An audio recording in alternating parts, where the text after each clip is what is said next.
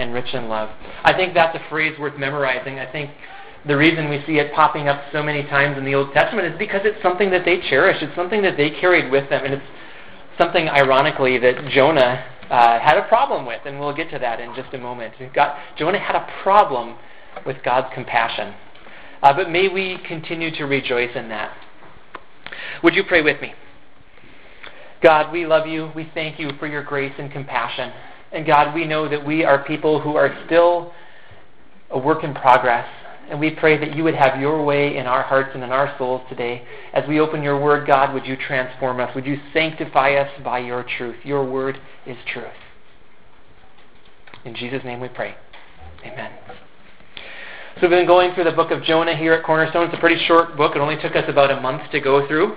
But the theme of the book has been that God loves people so much, even wicked people so much, that he goes to great lengths to save them. Now, you could look at this theme in two different ways in the book of Jonah. The first one is by looking at the life of Jonah himself, that Jonah was rebellious. Jonah had a problem with God, and he ran away from God. But God loved Jonah so much that he was willing to deal with Jonah, to deal with his sin, to deal with his rebellion and his wickedness.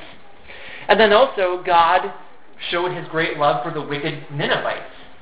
Nineveh was a terrible, horrible place, but yet God wanted to show his grace and his compassion to them too. And all throughout the book of Jonah, one thing that I told you early on that we always had to remember was that God wanted his message to get to Nineveh. All through Jonah's disobedience, all through that time of Jonah going the other way, we always had to remember God wanted his message to get to Nineveh eventually. And remember, Nineveh was a very wicked city located in the evil empire of Assyria. And if you were to do a historical study and ask the question, what was the most wicked, brutal empire ever? I'm not necessarily saying that Assyria would win that discussion, but I'm saying that it would be part of the discussion. You would at least have to include Assyria in that. The horrible, terrible things that they were doing just set them apart, even historically, from other wicked empires. They were a terrible, wicked people. And perhaps you can see then why Jonah didn't really want to go there with a message of God's love. These were enemies of Israel, enemies of Jonah. And Jonah, maybe we can understand at least a little bit of what was going on in his mind, didn't want to go there. So he disobeyed and went the opposite direction. But through that ordeal with the great fish, I'm sure you know the story, swallowed him, kept him for 3 days, spit him out onto dry land, and by the time he got out of the fish, he was ready to hear the word of God again, and this time he obeyed, and he went to Nineveh. And Jonah rightly proclaimed in chapter 3, 40 more days and Nineveh will be overturned. And as I mentioned, that word overturned can have two meanings. It can mean for hearts to be overturned and changed, but it can also mean destroyed. And that's what Jonah was hoping, at least that's what it looks like. He was hoping that God was going to send down fire and brimstone on the city of Nineveh. But instead, something miraculous happened. We learned about that in chapter 3. One of the most amazing miracles in the entire Old Testament, this wicked, wicked city, upon hearing apparently a very short message from one of God's prophets, repented. And God saw what they did, and he relented from bringing disaster on them. Jonah wasn't such a big fan of all of that. In fact, it says in 4:1, Jonah was greatly displeased and became angry. Now, I've mentioned before that in the book of Jonah, we see two main categories of sin from Jonah. The first was his disobedience. And God dealt with that. So Jonah went the wrong way. God sent the fish. And eventually, through that process, Jonah's disobedience was turned into obedience, and he went the right way. So that first sin, taken care of. The second one, though, remains through the entire book of Jonah. And that second sin was the sin of Jonah's bad attitude toward the people of Nineveh. He did not want them to receive grace and compassion from God.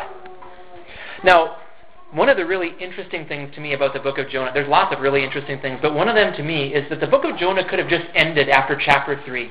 Look what happened in chapter 3. Jonah finally got to Nineveh. He gave the message. The people repented. God saw their repentance, was pleased, and didn't bring on them the disaster that he had threatened. There could have just been a big hooray at the end of chapter 3, and we could have been done with the entire book. There's just one problem with that, though. Jonah still had a bad attitude, and you know what? God wanted to help him with that. God had some more work to do on wicked, rebellious people, and this time it was in the heart of his own prophet, Jonah. So God, in chapter 4, in his mercy, had a conversation with Jonah to help him through this process. God didn't have to do this, but he wanted to. Now let me talk to you parents for a little bit. And kids, I want your help on this too, okay? You kids, pay attention. Parents, have you ever been in a disagreement with one of your children, telling them that they should do something, and your child doesn't do it, and there's some back and forth? Oh, Johnny, you've been in one of those situations. Okay, tell me all about it later, okay? Now, parents, have you ever been in this situation, and you just yell out those famous words, "Because I said so"? Kids, raise your hand if your parents have ever said, my kids should raise their hands because they've heard it from me. Okay. We've all done it, parents, right? Because I said so. Now, on the one hand, kids, let me say something to you. I'm going to talk to your parents later, but kids, it's okay for your parents to say that. You know why? Because God has put your parents in control. And if your parents tell you to do something, you should do it just because they say so. Okay? It's actually kind of okay for parents to do that. But now let me talk to the parents. Parents, we should bring it a step further, shouldn't we? Even though it might be legitimate for us to simply say, "Because I said so," we should also teach and train our children why they should be doing those things. Good parents raise their children up in the training and instruction of the Lord. We don't just tell them what to do. We don't just care about their actions. We care about what's going on in their hearts. So we want to talk to our children about what's going on in their hearts and teach them why we're asking them to do the things that we should do. And if we don't have a good reason for telling them to do it, then maybe we shouldn't tell them to do it, right? But I think that this is what we see happening in chapter 4. So far, basically, it's just kind of been a "because I told you so" sort of thing between God and Jonah. But in chapter 4, God shows his heart to Jonah and teaches him the why behind all of these things.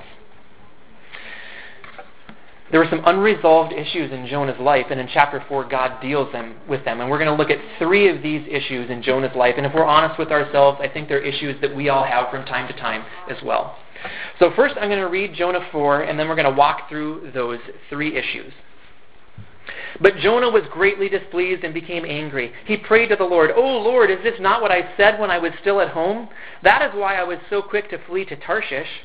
I knew that you are a gracious and compassionate God, slow to anger and abounding in love, a God who relents from sending calamity. Now, O Lord, take away my life, for it is better for me to die than to live." But the Lord replied, "Have you any right to be angry?" Jonah went out and sat down at a place east of the city. There he made himself a shelter, sat in its shade, and waited to see what would happen to the city. Then the Lord God provided a vine and made it grow up over Jonah to give shade for his head, to ease his discomfort. And Jonah was very happy about the vine. But at dawn the next day God provided a worm which chewed the vine so that it withered. When the sun rose, God provided a scorching east wind, and the sun blazed on Jonah's head so that he grew faint. He wanted to die and said, "It would be better for me to die than to live." But God said to Jonah, "Do you have a right to be angry about the vine?" "I do," he said. "I am angry enough to die." But the Lord said, "You have been concerned about this vine, though you did not tend it or make it grow. It sprang up overnight and died overnight. But Nineveh has more than 120,000 people who cannot tell their right hand from their left, and many cattle as well. Should I not be concerned about that great city?" Okay, so the first issue here is a couple of questions. Will God show grace to the wicked? And if God does show grace to the wicked, what about justice? Does justice just go out the window when God decides to be gracious? Is it that God contradicts himself when he shows grace to the wicked and he just forgets to be a just God? Now it's interesting how many of us, every one of us, I would say, has a sense of justice inside of us. Now think about how this plays out every day in our lives. Let's say somebody borrows your pen and accidentally forgets to give it back. What do you say? "Hey, give me my pen back. What are you doing? Come on, that's my pen." Maybe we say it more nicely than that because we're Minnesotans and we're nice, but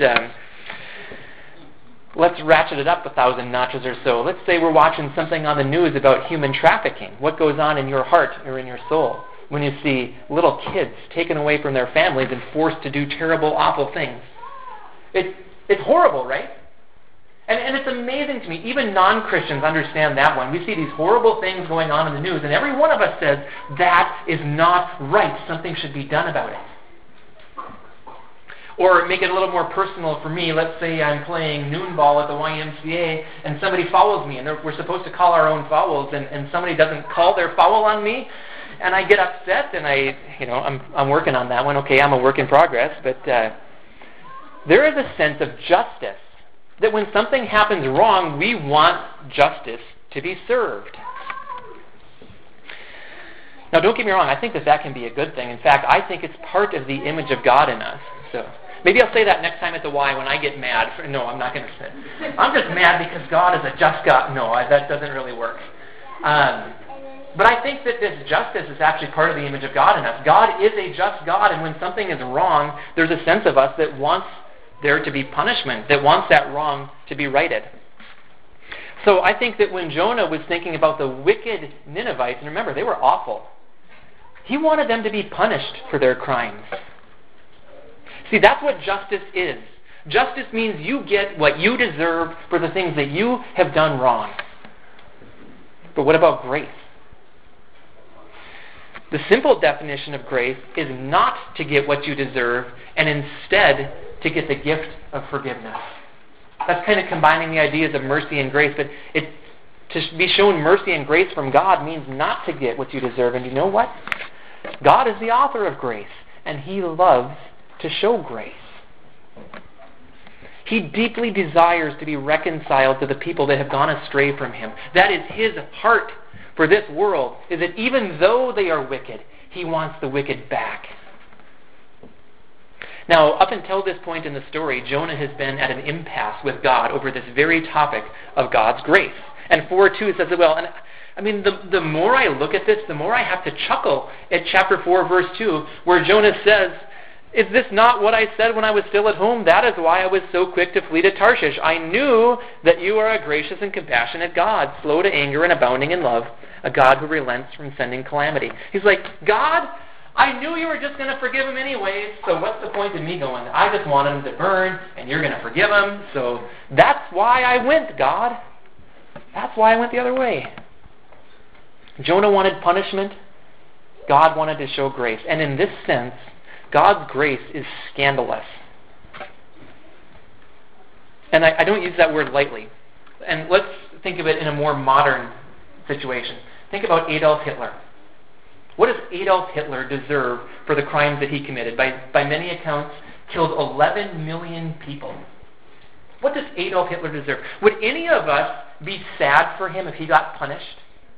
Any of you ever shed a tear over Adolf Hitler, thinking about, oh boy, just... No, if most of you are like me, you kind of think, you know what? He really should get punished for what he did. And God is the judge, and God knows what to do with him, and we're kind of glad about that, aren't we? And again, I think there's something right about that. It's part of the image of God in us to want justice. But what if, on the last day of his life, unbeknownst to anybody, Adolf Hitler repented and said, God, I'm really sorry for all those wicked things that I did. And God forgave him. How does that sit with you right now, the idea of Adolf Hitler potentially getting forgiveness? I think that's kind of what we were dealing with here in Jonah's day. Remember, the terrible, awful things that we see on the news every day are things that were going on multiple times in Nineveh. Should God show them grace? What if God forgives the wicked? See, again, God's grace is scandalous. And you know what? That's good news for us. Because what if we were entering into this conversation about how God should punish the wicked? What if we were to go to God and say, God, you know, you've seen everything, all the wicked things that all the wicked people have ever done, and God, I think that you should punish them. How would that conversation go for us? Not very well. God could get out his book and say, well, okay, look at what you did here and here and there. And the list goes on and on and on for us. Praise the Lord that he loves to show grace, right? The Bible says it really well in Romans 3:23 and 6:23. If you do not have these verses memorized, I would encourage you to memorize them.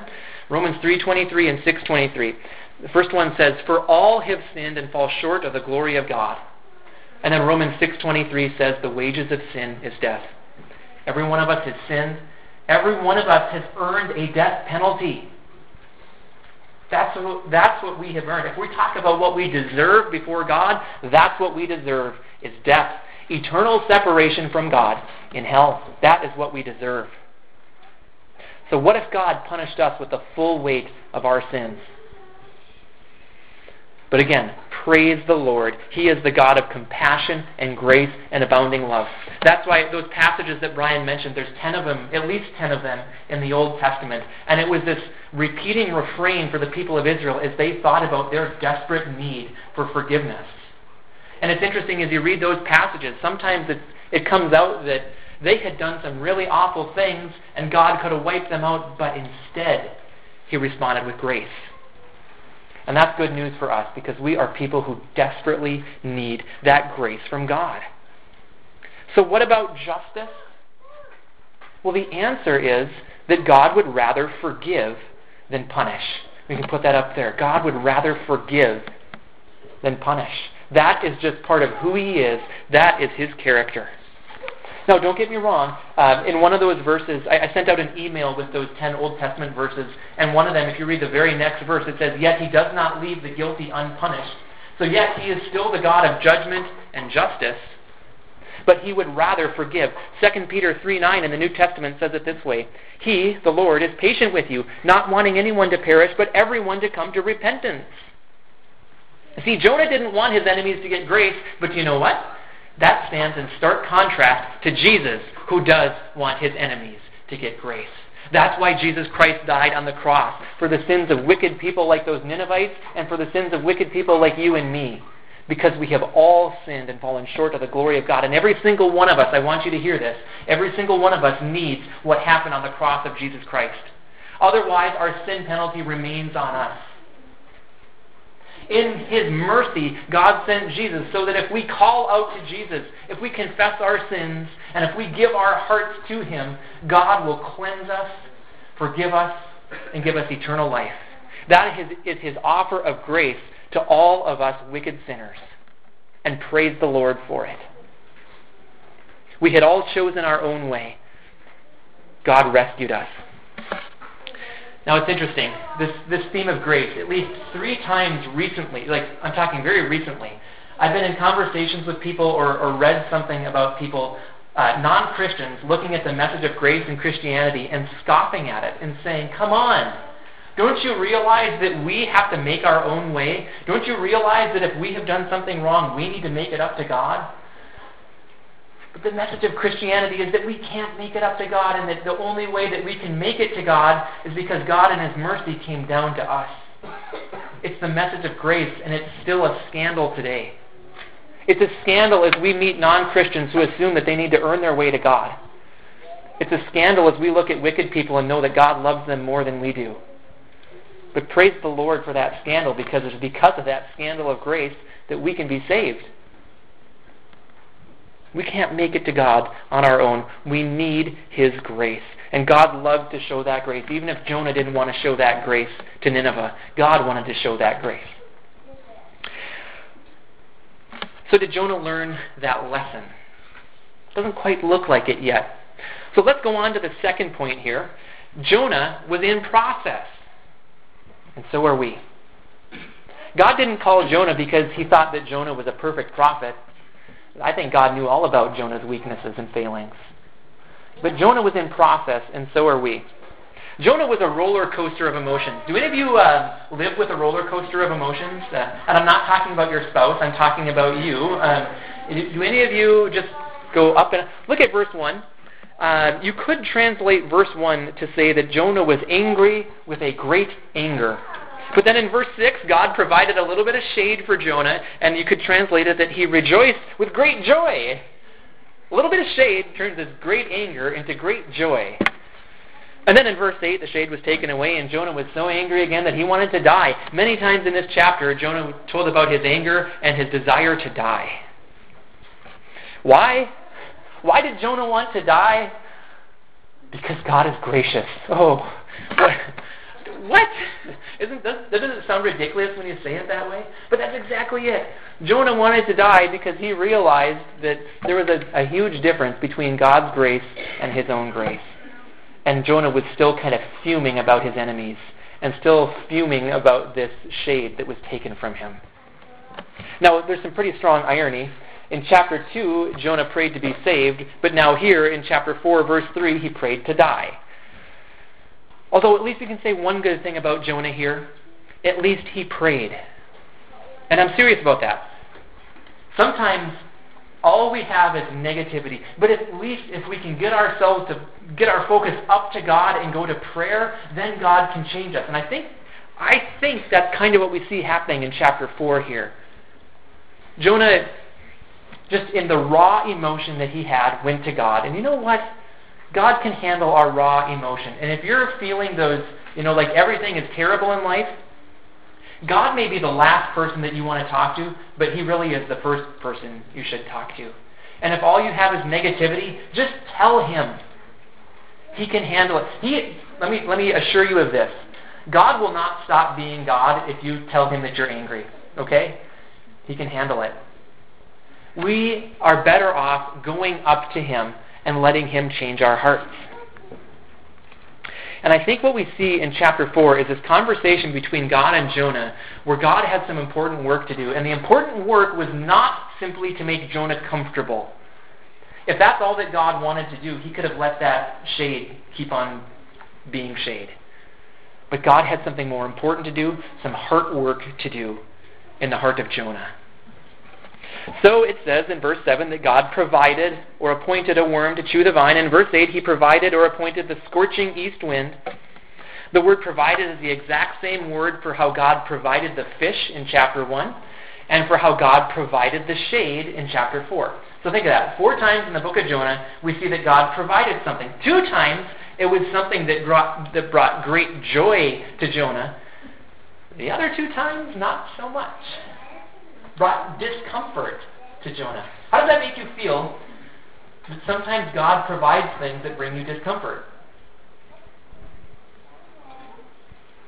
Is that wrong of God to... it kind of feels wrong to say it that way, but I don't think it is. God has more important things to do in our lives than simply to give us comfort. And some of the things that He provides in your life were not intended to bring you comfort, but to bring you closer to Christ. So we need to have that perspective on things. We need to have that humility to understand that God wants to bring us through a process, and some of the things that He provides are exactly for that purpose. The vine brought shade, and perhaps Jonah praised God for it. But then the worm caused the vine to wither, and you can see Jonah starting, "Hey, that's my shade. What are you doing there?" And then this scorching hot east wind came. And in February in Minnesota, doesn't that just sound awful, a scorching hot east wind? Well, I read about this wind. There's a wind today called the Sirocco in that part of the world. And it's a wind that is known to bring dramatic temperature increases. And it can easily lead to heat exhaustion and can therefore bring about delirium. So I really think that Jonah was suffering here. This wasn't just him being a baby and crying about things. This was serious. But the point of these things was that God provided them so that Jonah could think about things from God's perspective. Jonah didn't create the vine, but boy, was he upset when it withered. And God wanted Jonah, I think, to see Nineveh in that light. And we're going to get back to that in my next point. But for now, what I want to move on to is this idea that we are all in process. None of us has reached the finish line yet, right? I'm still waiting for Garland to get there, but even Garland is not there, right? So, that makes me understand that it's not going to happen for me yet either. So, sorry, Garland, if that's a bummer in your day, but we're all still in process.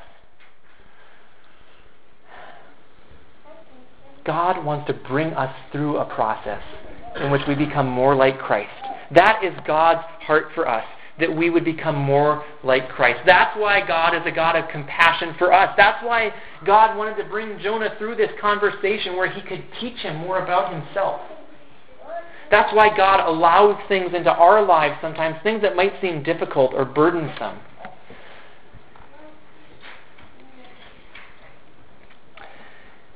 Jonah still had this terrible attitude toward Nineveh.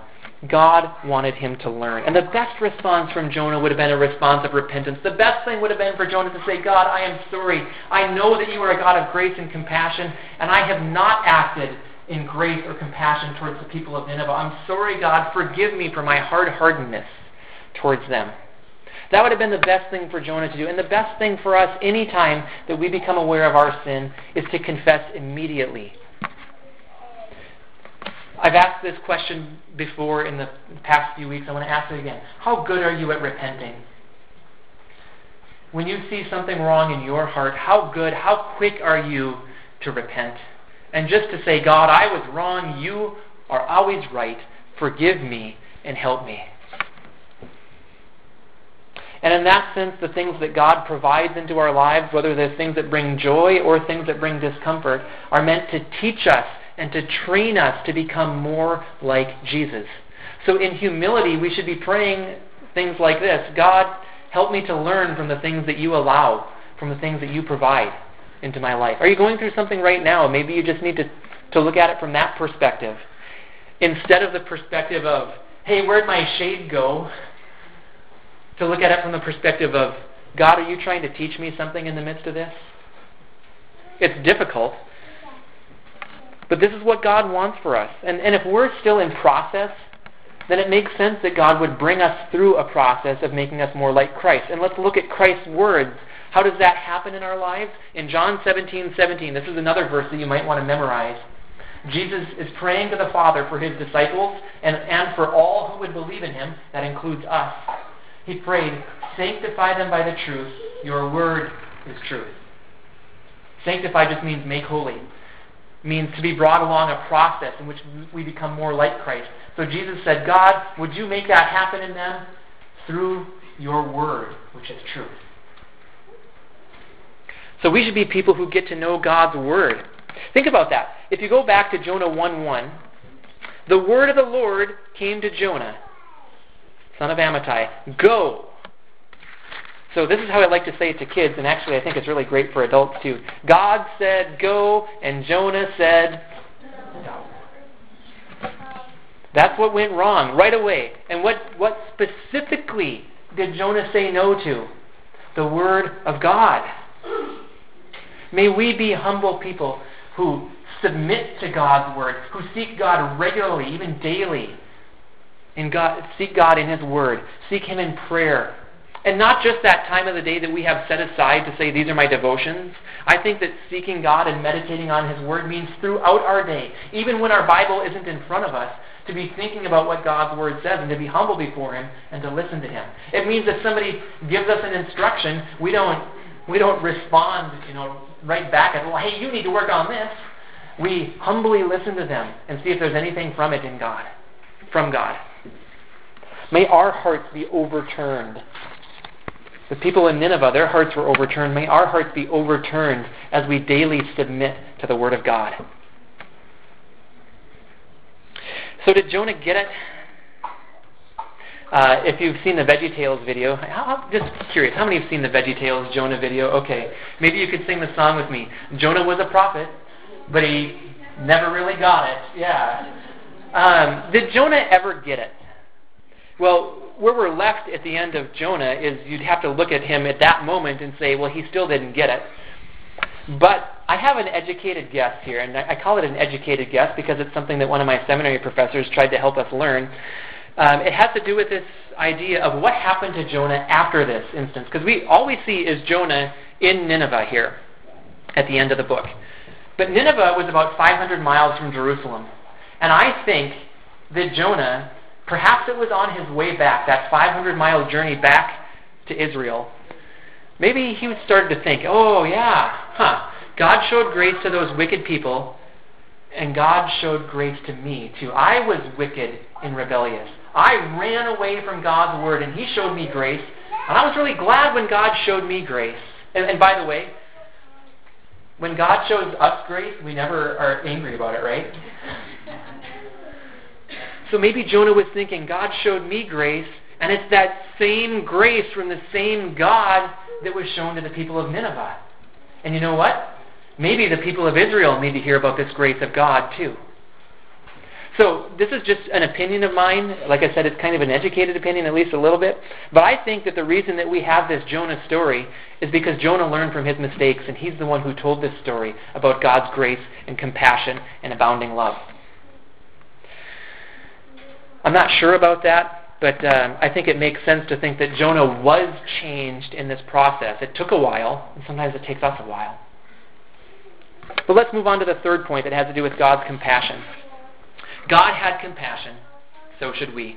Let's reread verses 10 and 11. But the Lord said, "You have been concerned about this vine, though you did not tend it or make it grow. It sprang up overnight and died overnight.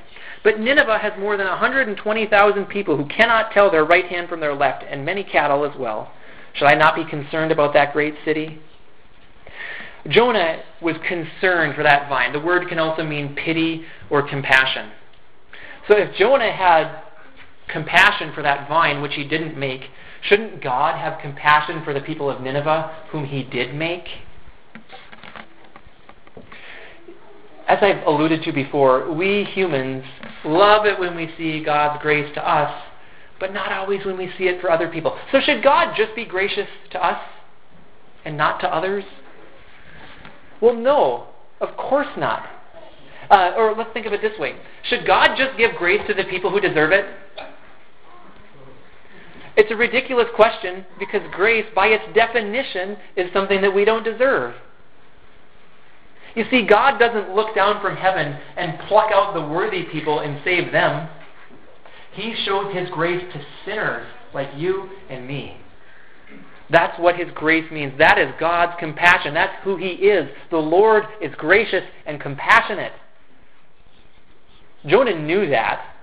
Jonah had probably been taught that since he was a little boy, that the Lord is gracious and compassionate. God was pleased to show compassion. Jonah wasn't. But like I said before, Jonah was in process, and so are we. And I think it's really cool that what we see in chapter 4 then is God simply dealing with Jonah. He was done dealing with the Ninevites, but Jonah still had some work left to do. And God walked through that with him. So I want you to know, please hear me on this. God has compassion for you as you stumble along. And for me too. God knows that we're not done. God has lots and lots of good things that He wants to finish in our lives. And He is patient with us to walk through with those things with us.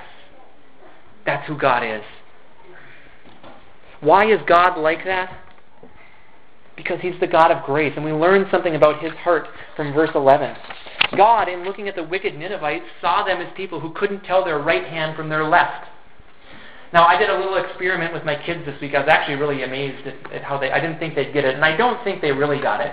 I tested them, asking them the question repeatedly, which hand is your right hand? So we started with Anna, and the first time she answered it, she just raised this hand right away. I'm like, really? You know which hand is your right? And I think she was just guessing, but then every other time I asked her, she raised this hand. But I know that she doesn't know which hand is her right hand because I played Twister with her, and she's just all over the place. But you know what? It's okay. She's 3, and she'll learn.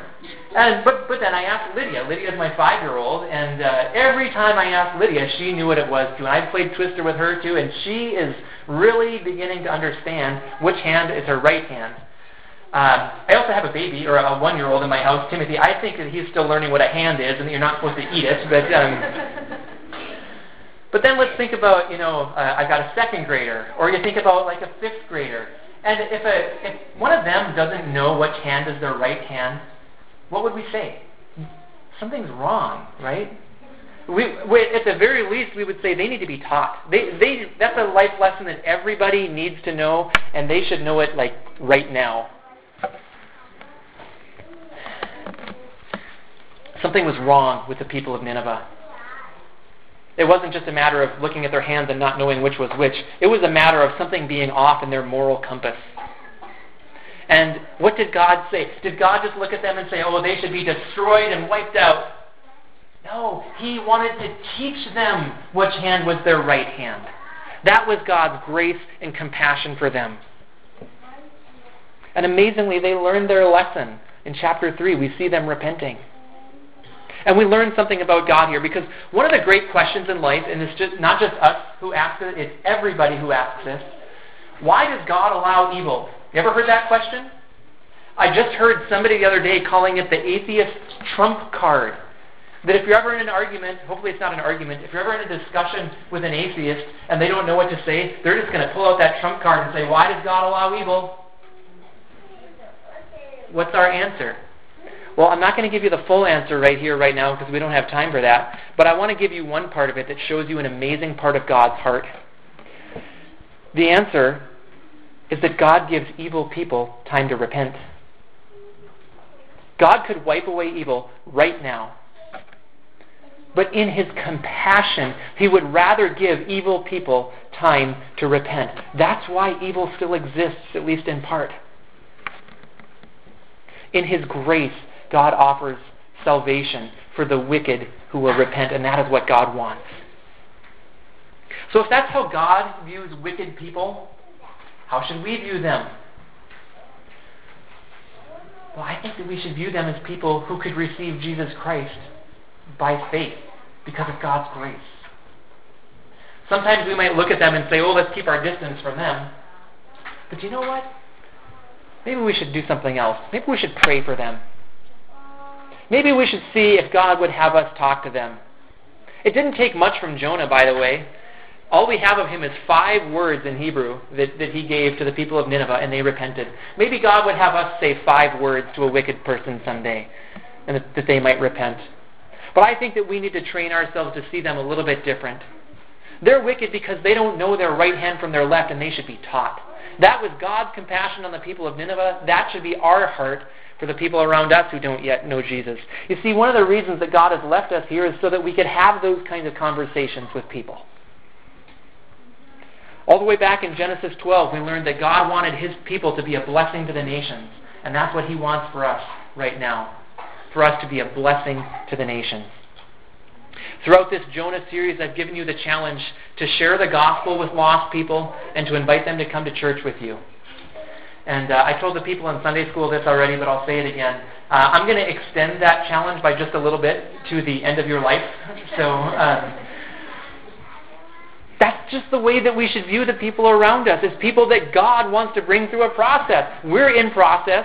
God wants to bring them through a process too. God has compassion on them, and so should we. We need a better perspective on this. Sometimes this might hit some people the wrong way, and maybe God intends it that way. Sometimes we get so concerned about our shade that we forget about the people all around us. Here's Jonah sitting and thinking about a little vine plant. And he's really concerned about it to the point where he wants to die. And God says, look at the people of Nineveh, 120,000 of them. And a bunch of cattle too, which I don't quite understand why that made it in there, but it's in there. So sometimes we get so concerned about our shade. What gives us shade? Our house. Maybe we get so concerned about our house. Maybe we get so concerned about our job or some relationships that we forget to think about the people that God has compassion on and that He wants us to show compassion to. The way the book of Jonah is set up is so that the final question for Jonah was this question of compassion. And I think it's the question for us. We know that God has compassion for the people around us. Do you?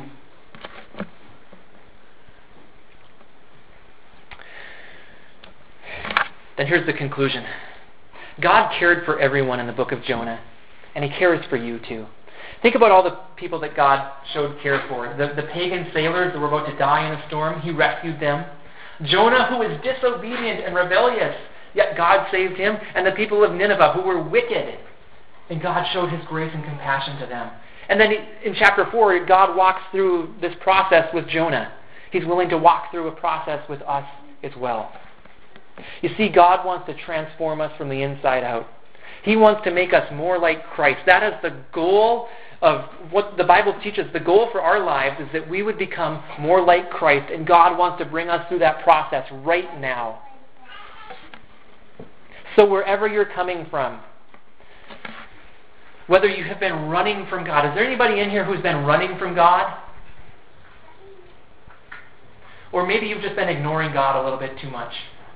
Are any of you there right now where you've just kind of gone about your own life, thinking about your own shade too much, forgetting to think about the things that are important to God?